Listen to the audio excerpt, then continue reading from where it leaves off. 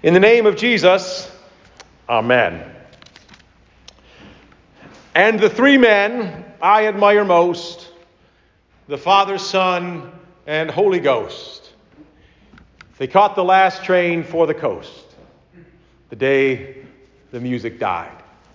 Some of you wanted to sing along, especially to the sound. So I know we don't have the pads in the pews. I don't know if you noticed, but it sounds a lot more lively in here without them. So you could have sung extra loud to that. Some of you know the song. Some of you may even know the specific day when the music died from the Don McLean song, American Pie. Might even have a theory about what all the stuff in that song is talking about.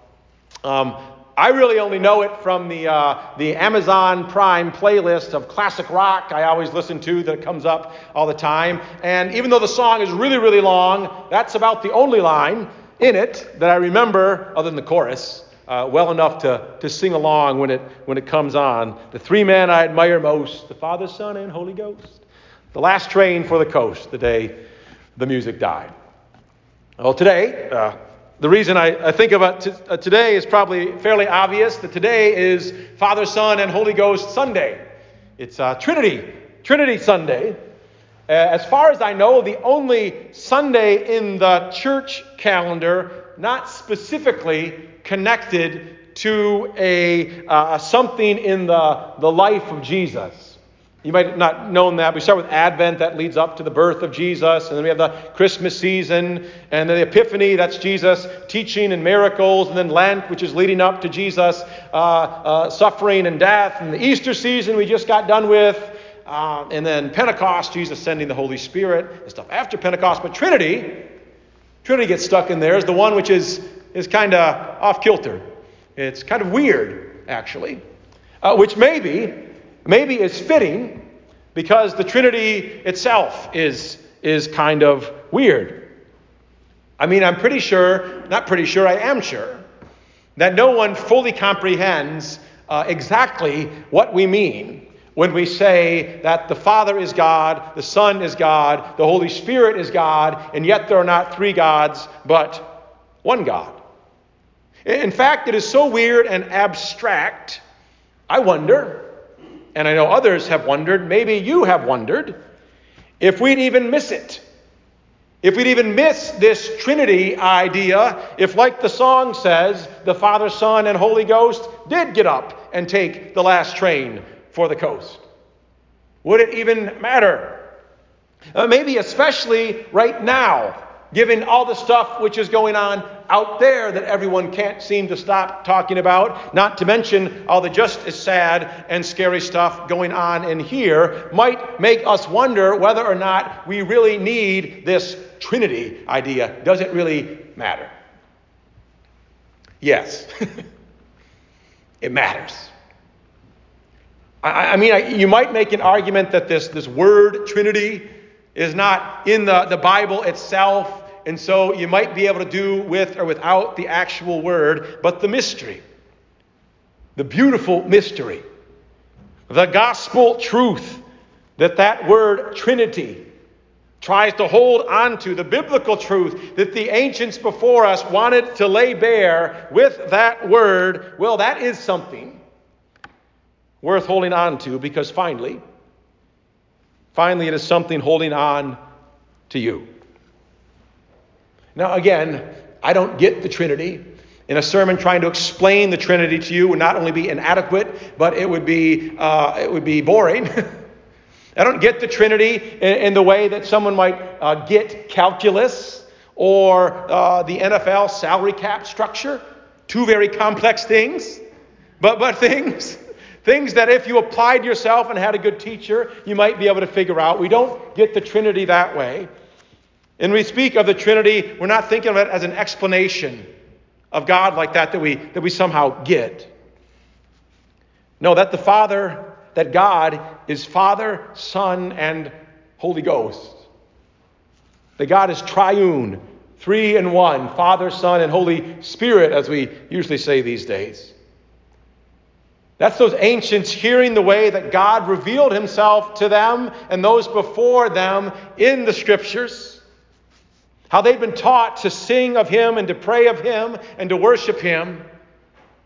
And then concluding many things, but concluding maybe first of all that their God is not some lonely monarch satisfied with how great he is, but instead that God from all eternity before creation, there's more to it than this, but God before eternity, before creation, from forever backwards to forever forwards, the one God is a community.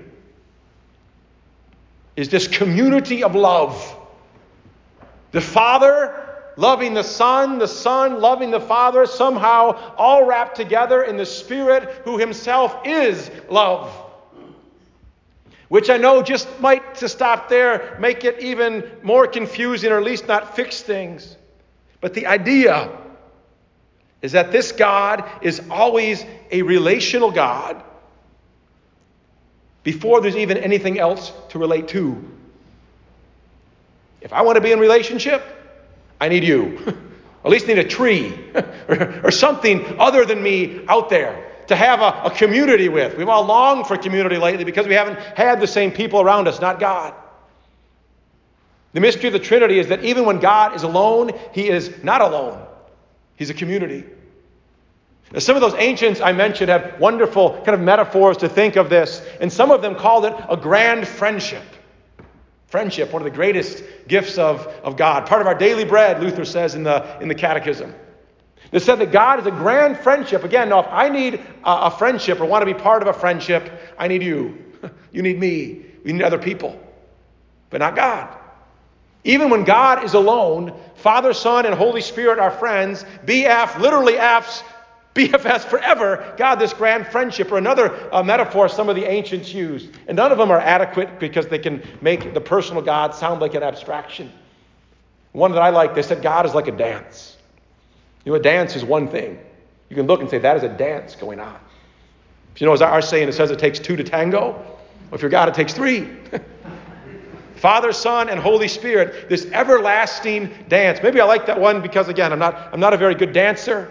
But to think of God as this ongoing, joyful movement of love and community and friendship and dance together is a beautiful thing. And here's the thing, too, about this God who is community, and why beyond those metaphors, it's a very good news. Why it's something that matters, it's something we can't just let go to the beach. That this God who is forever friendship, who before and after everything is the great dance, the triune God absolutely loves community, friends, and dancing so much that he is always, always, always looking for more of it. A few minutes ago, I read that abbreviated version. Maybe I shouldn't have abbreviated it, the creation story in Genesis chapter 1 and 2, that majestic story of the creation of all that is. And it's beautiful. And you probably know how a lot of conversation about those verses these days centers around what it means for how God created everything. Is it literal? Is it figural? Is it a little bit of both somehow? And those are very, very important questions when it comes to creation. But for my money, the most important question is not how God created, but why? Not how the stuff that is got to be, which are important, and you can go very wrong in answering those questions. But more important than that is the question of why there is anything at all. Why would this God create? Again, when we've been in quarantine the last weeks, it kind of stinks to be alone. You don't have stuff to do and you're bored. God does not suffer from those ailments. It's not as if God needed to create the whole cosmos because he needed something to do. To look after, or people to tell him how great he is, or something like that. No, God creates because he is this community of love who wants more to love. Which is very cool to think about if you think about it. And perhaps the coolest thing of thinking about it is you can think about it when you're thinking about absolutely anything. Whatever stuff you happen to be looking at, little stuff, big stuff, even ugly stuff. You can say the reason that it is there the reason that there is stuff there at all is because my God loves to create. And he creates because he wants more to love than he finally wants me, you, to love.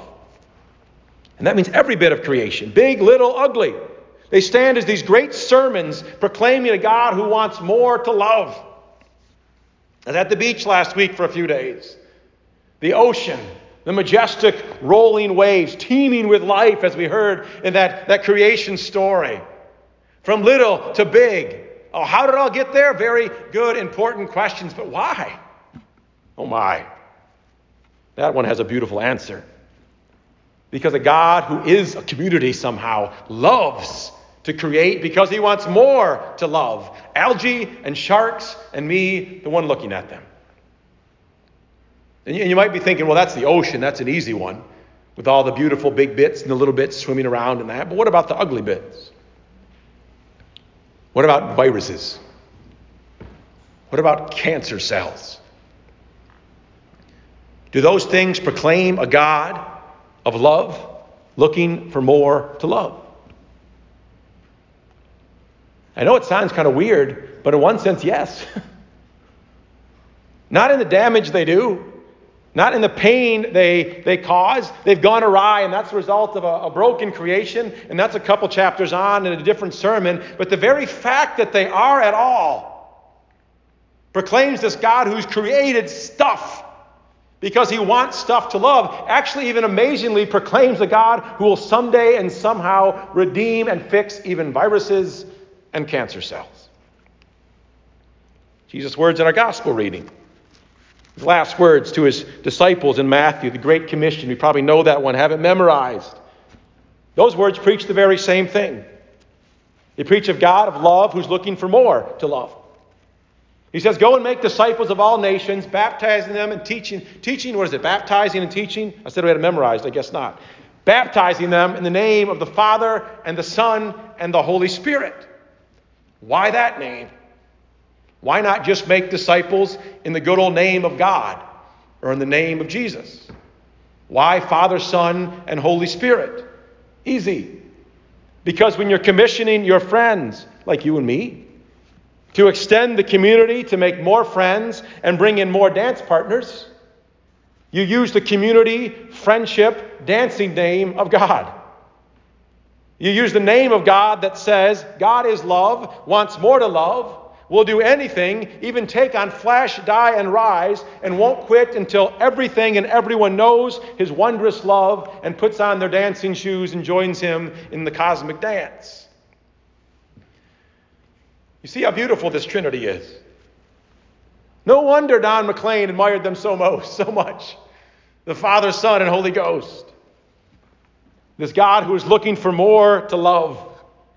Friendship, craving more friends. The God of the great dance, always with room for another on the dance floor. Oh, and what about today? What about the stuff going on out there? And in here you might say, oh, that's fine. That's fanciful, a way to think about the Holy Trinity. But does that really matter right now? Good Lord, how does it ever? How do we ever need the Holy Trinity? I've been using words like community and relational and relationship. Well, how do those words ring right now in the first week of June in 2020? Community relationships between people who are different but not nearly as different as they think they are. Strained to the breaking point. They're just plain broken. A virus and what to do about it has us fearing one another, distrusting one another, viewing friends as enemies. Race and the sinful history and sinful presence of racism in our country fractures communities, makes us close down and cocoon ourselves with the like-minded, instead of having uncomfortable conversations and seeking relationships with people very different from ourselves. We view each other as walking accusations. How dare you question my motives? I could never possibly be in community, never possibly be friends, God forbid, dance with you. But then you're just about to say, heck no, I want no part with you jokers. Why don't you just take a train for the coast? You're just about to say that, then whammo. You show up to church on Holy Trinity Sunday, and we kick things off with the sign of the cross in the name of the Father and the Son and the Holy Spirit. In the name of the name that says that those jokers exist for the same reason jokers like you and me exist. Because God, who is love everlasting, longs to love jokers together. Just as you're resigned to cut all ties once and for all with that guy and those people, double whammo. That triune name again. I forgive you all your sins in the name of the Father and of the Son and of the Holy Spirit. And it turns out that the God who is forever friendship, friends that's and thoses, by the very same forgiveness with which he friends you and me over and over again. Or maybe all this, or maybe something else altogether, has just left you feeling left out, ostracized, not fitting in anywhere. And then to top it off, to make things worse, your pastor preaches another lousy sermon where he fails to proclaim clearly enough the gathering grace of God that won't stop until it's gathered you in. But then your lousy preacher redeems himself and finishes up the way he always does, with that gathering name, which as much as John 3:16 is the gospel in a nutshell, in the name of the Father and the Son and the Holy Spirit. And even if all that doesn't do it for you, with everything else going on out there and in here, if you still find it hard to believe you'll ever get a break, let alone feel like dancing, you get this. The Lord bless you and keep you. The Lord make his face. The Lord look on you with favor. 3 Lords, which is the sneaky version of Father, Son, and Holy Spirit. Which more than that is your weekly reminder that even if not now, one day you will dance with the God who is the everlasting dance. And with apologies to Don McLean, you'll dance to the music that will never die. In the name of the Father, and of the Son, and of the Holy Spirit. Amen.